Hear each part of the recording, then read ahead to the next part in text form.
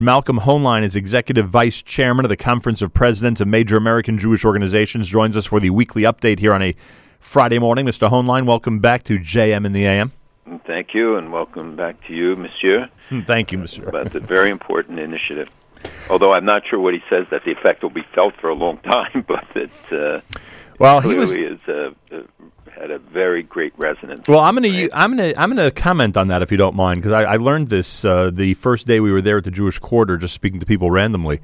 I think what he meant was as follows: when things go in a negative fashion, unfortunately, and in Israel, and people, our brothers and sisters in Israel, are in a very tense situation, as one could describe the situation today, frankly.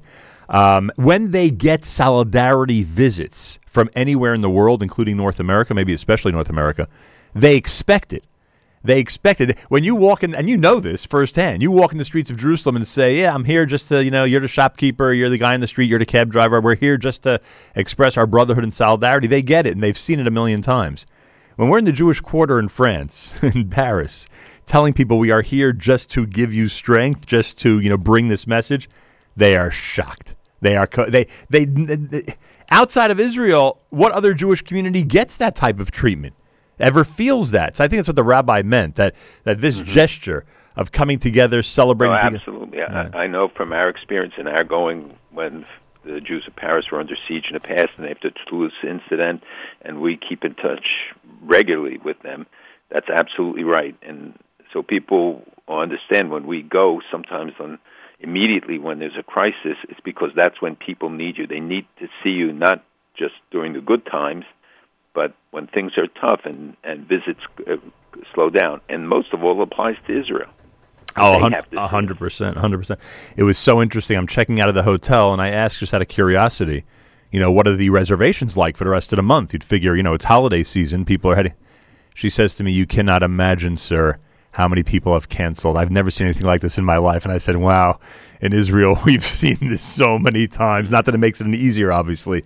But this is unfortunately, and again, I'm not here to promote tourism to Paris, but unfortunately, this is where terrorism does win, right? We know that we know in the end the good guys are going to win, and the one above is watching over us to make sure that happens. But this is the collateral damage that, the smaller victories that unfortunately these terrorists have because these activities are noteworthy. Absolutely, it's one of the main targets because tourism, beyond the economic impact, it's the psychological impact, it's the secondary and tertiary impact, it's the people who work in the industry and those who supply to the industry and those who do the support work for those who supply in the industry. It has a ripple effect in the whole economy, and it's the psychological impact of seeing empty stores. We know in New York, when you see stores closing down in periods of economic downturn, how that impacts your whole impression of the city and the mood in the city, let alone crime and other things. No question about it. And the other thing I got to mention, the balance. And again, because of the history and because of the great pride, and Europe is different than other areas of the world, something we are not used to, and I'm only now a drop more used to. The great pride that the Jewish community has in both being French and Jewish, right? Two different things fusing together.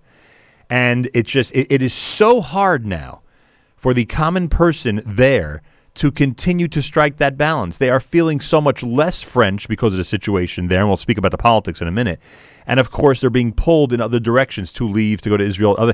So it's like at one point you're getting this strong message about how incredible this community is, and that's why we went to celebrate the Jewish community of Paris. And, again, on the other side, you're feeling the alienation that they are feeling from their French brethren, so to speak. It is such a difficult balance for them to keep over there. I don't think that they're being pulled, meaning that people are there encouraging them. I think they're being pushed into a large degree to think about the future and what place they will have in France in a few years as the numbers keep shifting and as the crime, and a lot of it unreported, and we have relatives and others who have gone through the transition from moving from one place to the other within Paris, the greater Paris, and moving into the city only to be accosted by the same anti-Semitic manifestation at the shul that they went to. Yeah. There is, and this is a concern that is growing across Europe. Yeah, no question about it. And then, of course, what to do. As I'm listening to Jew and non-Jew speak to us about the situation there, I say to myself, my mother left Germany in 1938. And that was her family's very smart decision, as we know. And that my mother left in 1938 also from Germany.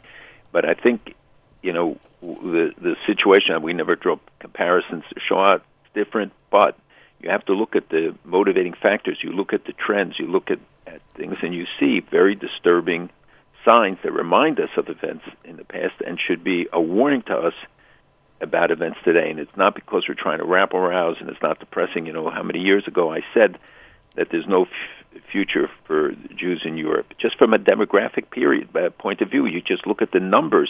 You can't look at anything else to understand what the differential in the birth rates are and in the age dispersion. And now you added 1 million people to Germany alone, whose birth rate will be double, maybe triple that of the native German population.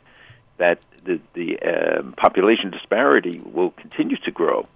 And this makes, not because those people are you can't live with them, but because of the dislocation, because they're not being integrated in society, and the younger members are being radicalized. Yeah. And a significant, studies done of these migrant populations show that a significant percentage of those coming from Syria, et cetera, bear anti-Semitic attitudes and certainly anti-Israel attitudes. Which led, because of the elections this week in France, which led to someone say to me, as a Jew, I feel so much more alienated from both sides. On one side, the pro-Islamic or the Islamic sympathizing side, however you want to put it, and then on the other end of the spectrum, of course, the extreme right, who had quite a victory this week, wouldn't you say?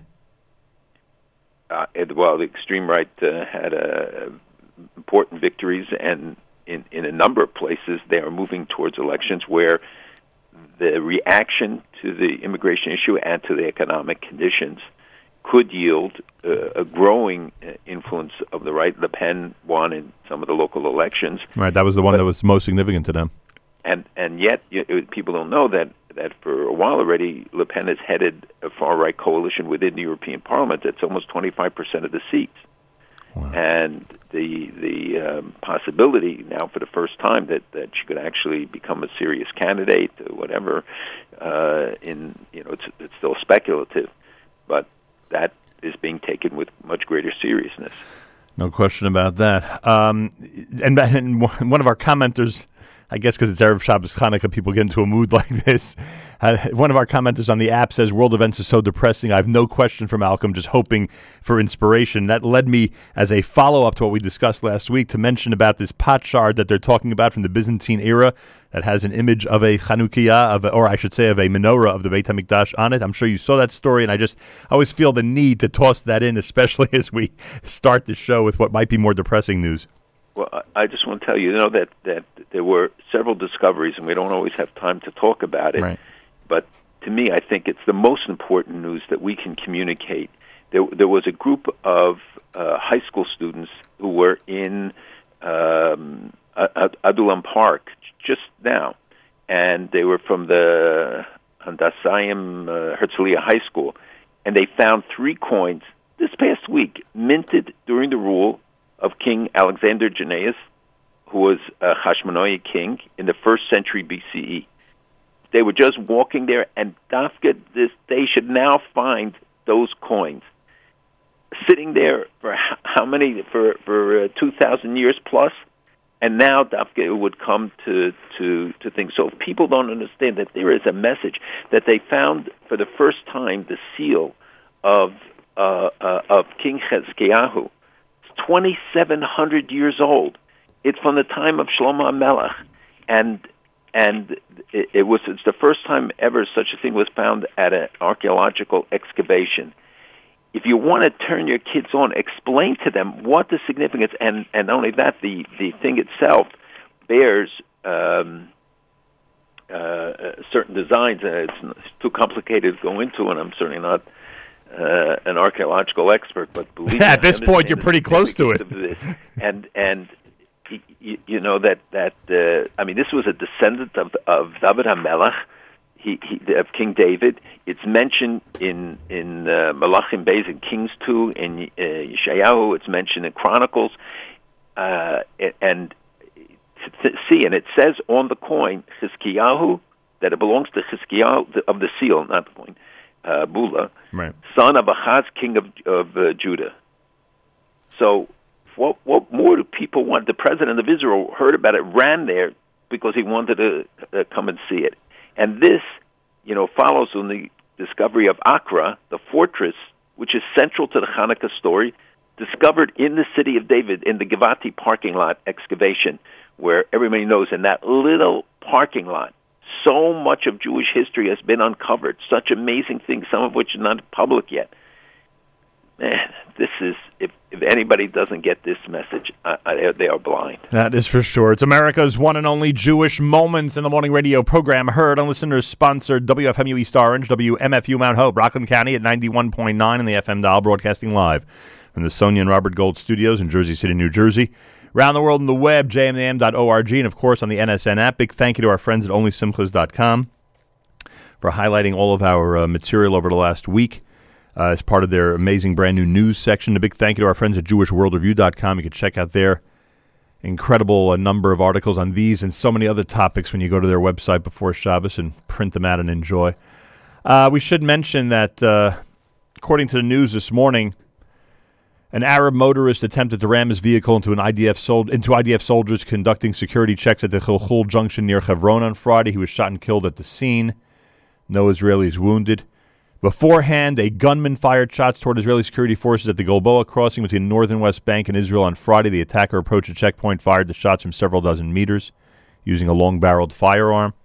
I mention this, Malcolm, because, and unfortunately too many people predicted this, certainly we here outside of Israel, but to an extent I think you would agree, in Israel itself, they have gotten used to and immune to these daily attacks. And I think it's important for us, especially if we speak only once a week, that we point out what's going on in Israel and just how these attacks continue. And I know that sometimes I throw my hands up as I ask the question about what Israel and its authorities can do, but I guess it's not our role here to discuss that or figure out their security concerns and their security actions.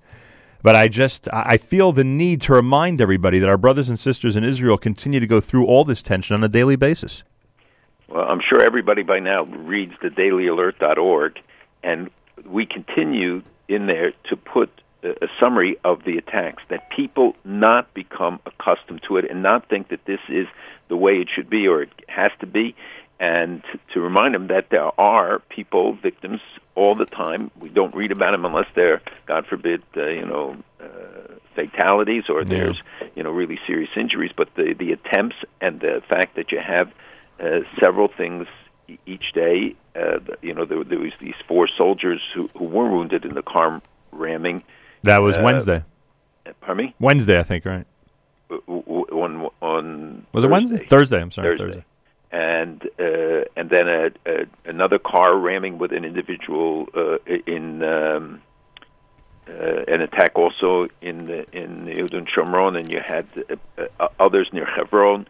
So you do have attempts going on. Thank God the military is now deployed and being very, very effective and taking out the targets when they pose these threats. But you're right, we cannot become regularized, and we see that the Abbas's incitement continues. That at the meeting that they had of the Palestinian Council, that he continues to resign, and he talks all about things, but he continues the attacks, and he continues the line about Al-Aqsa being under siege, which is being cited by the people carrying out these attacks. They're not doing it because of settlements. No one mentions it. They're doing it, they say, because they're there to defend Al-Aqsa, because it's under siege, and the Israelis are trying to do things which we all know is not true. That they caught 4,000 dolls wearing keffiyehs being trying to be smuggled in to Israel to the territories where the faces are covered and they're holding rocks. That they're teaching little children that this is the model. And there are some that were even worse, from what I understand. But they talk about the constant attempts to bring in these kind of things as part of their propaganda war that people don't follow. And at the same time, we see what's happening in Gaza, where Hamas is allowing people to go back to carry out attacks near the border, and Hamas and Islamic IS are actually meeting and have come up with common strategies to smuggle they smuggle wounded people from IS from the Sinai into Gaza. They smuggle money and weapons out, and through Egypt, IS helps Hamas smuggle large amounts of money, but also weapons, and they help get weapons into the Sinai. So you see it coming together of the terrorist elements, and the true nature comes out clearly. And as they said, that they had a planned an attack against, they wrote in the war during 2014, and that 60 terrorists were in fact, it was confirmed. We discussed it at the time because there were reports to that effect. But here you have now military officials coming out and verifying what the real intent was at the time. It's funny because, to many of us, there's always been an alliance between Hamas, ISIS, and anybody else you want to throw into the group. But as you always remind us, they don't always have a common enemy, and they don't always have common goals, although to us it always seems it is one common goal. That's right. And while they can be Sunni Shiite and have a lot of other differences, different backers, they have common goals and aspirations when it comes to Israel. Hey, I read that the UN had its first International Day for Victims of Genocide. That happened for the first time, right? Do you know if the Jewish world was acknowledged on that day? I'm just curious, because I know that you're sometimes either supportive or against some of these ceremonial things that happen at the UN. You have any idea if it was even acknowledged about the Jewish contribution to being victims of genocide over the centuries? And that the word genocide was an invention of a Jewish man, Lemkin. No, I did not. And there was an important day there. That was the commemoration of the 850,000 at least Jews who were made refugees, reminding them that there's another refugee population. And we had a really very meaningful program. Minister Gamliel came, and of course Ambassador Dani Danon, and I had the privilege to speak there. That was the one right before Hanukkah, right? Right. Yeah. And it's a forgotten population, and one the UN is sort of incongruous doing it at the UN, which certainly doesn't recognize and only talks about one Jewish population. Right. Hey, some people are getting frustrated with Donald Trump, even some people in the Jewish community who are very enthusiastic about him. What do you think of his statements regarding people from Islamic countries coming to the United States? And what do you think of the fact that he canceled his trip to Israel? Look, I think it was probably better for both. Netanyahu came out against what he said, but did say that earlier that he would meet any presidential candidate that came, and would not renege on his the commitment to meet with Trump. I think he handled it as best he could in that circumstance. It's an impossible circumstance to be in, but I thought he handled his response to it was appropriate. And part of the problem is that the controversy that is engendered by his comments then obscures and diverts attention from the real crisis, the real issue of the ISIS people on the move, the people coming into the United States and all over carrying passports, the movement. And, we were given to believe that ISIS's recruitment has suffered. And, in fact, their number doubled in the past year, according to an extensive study by the Soufan Group. And most of them are coming from places like Tunisia, Saudi Arabia, Turkey, Jordan. But you're still getting from Europe. The number of Europeans supposedly doubled, even though the recruitment has slowed down because of the more difficulties they have in getting through in Turkey. But since June of 2014, you've had this very significant increase, and the biggest is from Russia and Central Asia. You have a 300% increase in the number of recruits, these young people coming. And the United States intelligence did a study at the request of the White House, and it said that IS will spread worldwide, and unless they suffer big losses in Iraq and Syria, the progression around the world will increase as well. So while they suffered losses, and while they're being bombed, they're not being defeated, and they have moved, as I reported, I think last week, or may have, that they've opened up in Sirte in Libya with 5,000 people have gone there from ISIS, and this is on the Mediterranean. It's the closest points to Europe. They have oil income that they derive from there. They have other benefits, but also it's a great staging ground. So no one should write them off and believe, in the city of Ramadi, where all this fighting that we heard this week and over a long period for years, ISIS has a total of 300 to 400 people holding this provincial capital versus, perhaps 10,000 Iraqi government forces who are trying to unseat them, and they've had successes. The Iraqis have had some successes. U.S. is backing them, and you have U.S. experts there. But they're holding it with 300 to 400 people. And so you don't need such big numbers for them to succeed. Very scary out there, that's for sure. Israel's advanced Arrow 3 anti-ballistic missile system, according to the New York Times, intercepted a target on Thursday in a region of space just outside the Earth's atmosphere in the first successful test of its kind.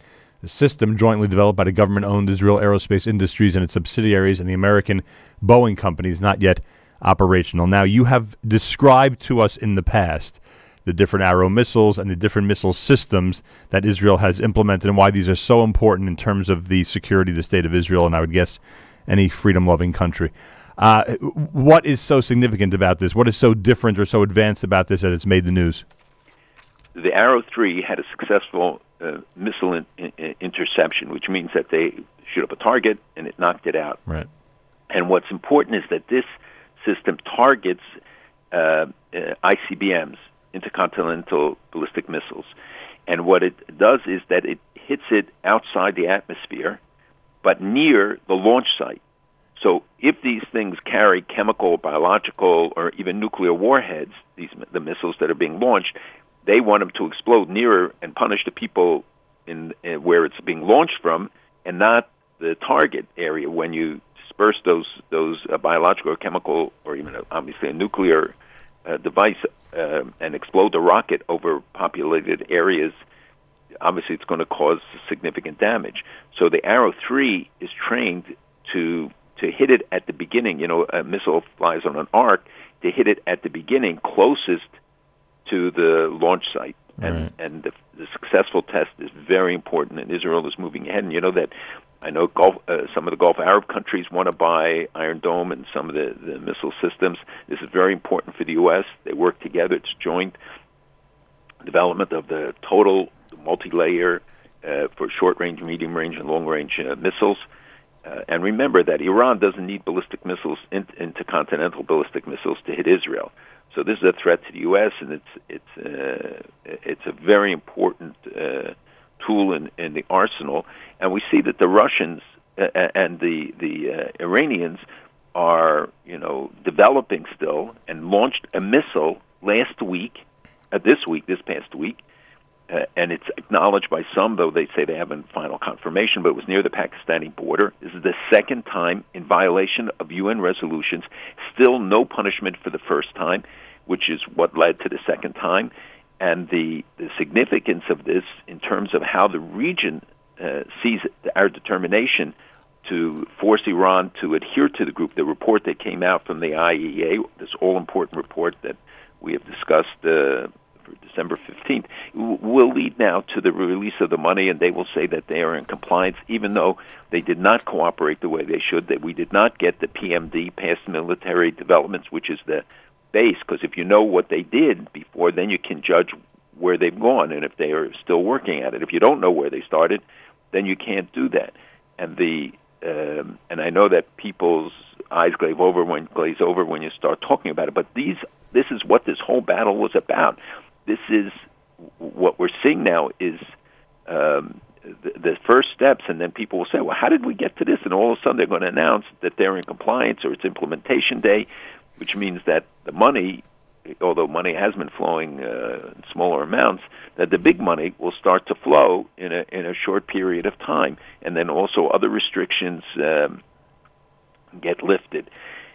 And rather than putting the pressure on Iran, and especially after they do this blatant act, slapping everybody in the face with a missile launch, a second missile launch, we're moving ahead and overlooking some of the apparent violations and non-cooperation, even though they promised all of these things. I'm laughing only because it's amazing how, at the same time that the U.S. is really easing restrictions, that's one way to sum up the whole situation when it comes to the Iran deal, is easing restrictions on them and allowing them to build, to organize, to fire test missiles, etc. At the same time, they're funding. The U.S. is helping fund Arrow 3 and other and other systems of defense against these very same missiles. It's like it's ridiculous when you think about it. That in one way they are strengthening Iran, and the other way, because they're strengthening Iran, they have to develop systems to make sure to be able to defeat Iran if they use those missiles against us.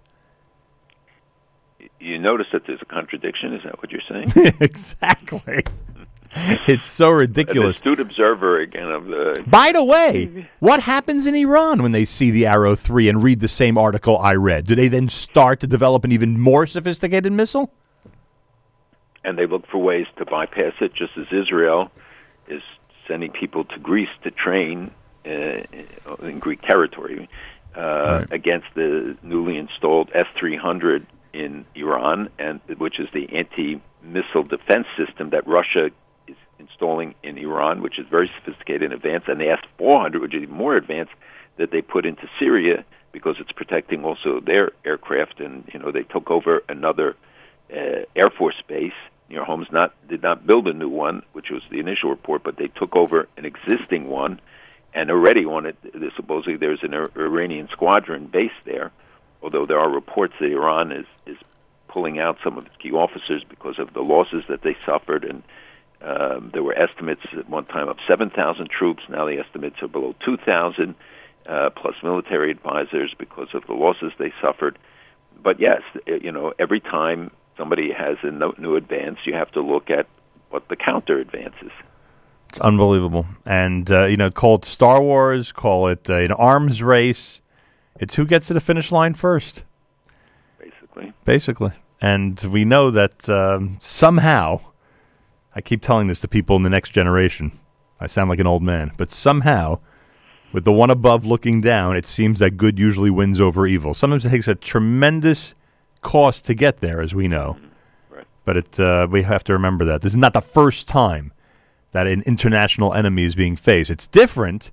And because of the era we're in, the way it's being fought is very different, but it's not the first time it's been like this. But we can hasten the process by being alert, by being informed, by educating, by advocating, by making our voices heard, by keep reminding. And believe me, it's no more frustrating for me when I go to Washington, go to other places and in Europe, and try to get them to pay attention to the things that are so obvious to us. And now we've had some big changes. The election in Venezuela could be a game changer in terms of Iran's presence, which was based there, and I think Cuba and Iran, I believe, will interfere with this outcome in Venezuela. But this was a popular expression in overthrowing Maduro, who was Chavez's successor, and the election in Argentina and the installation of Macri this week as the new president. Very important developments. South America is ignored by everybody but Iran, that has tens of thousands of agents operating there, all over in every country, up to Mexico and along our border. Yeah. And I go ahead and talk about the United States, and it's, how at the same time they're building up Iran as they try to defend against Iran. We then read that Palestinian prisoners released and deported to Gaza, Turkey, and Qatar as part of the Shalit deal are organizing their own terrorist cells in the West Bank and East Jerusalem. Not, again, to criticize the Israeli government. They know a lot more than I do about how these deals should work and how they should go down and whether it was worth exchanging, etc. But I feel it's always important to point out that those who are released, it seems, many of them, I don't want to say all of them, many of them get involved in terror networks, and in this case, terror networks that are taking place outside of Israel. But against Israel, but just they operate because they're banned. Correct. And Israel does monitor. Yeah, because Israel thinks, because again, the impression is throw them out, they're not going to be able to, have much influence, and then you see what happens when they start forming together outside of Israel. And they form, and they can create new cells, and they can indoctrinate others.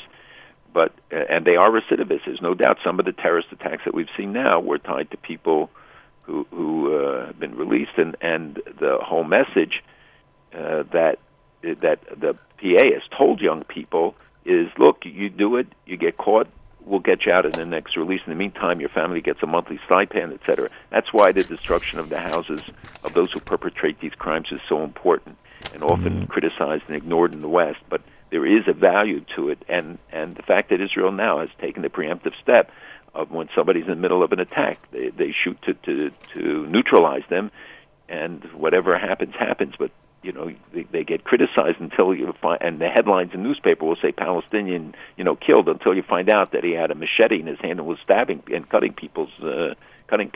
Right, understood. All right, Malcolm Hoenlein, 3 Torahs tomorrow. It's Shabbos Chanukah. People want a word of hope and inspiration. You know that light is the center of this entire holiday. I can only imagine when you combine the Shabbos light with the Chanukah light, just how incredible a Shabbos it will be. What are your thoughts as we enter this auspicious day? You know what? That there's nowhere does it say who found the one vial of oil that made the Pach Shemen, that made the miracle of Hanukkah possible. They don't identify anywhere, not the Gemara, anywhere. It doesn't say who did it.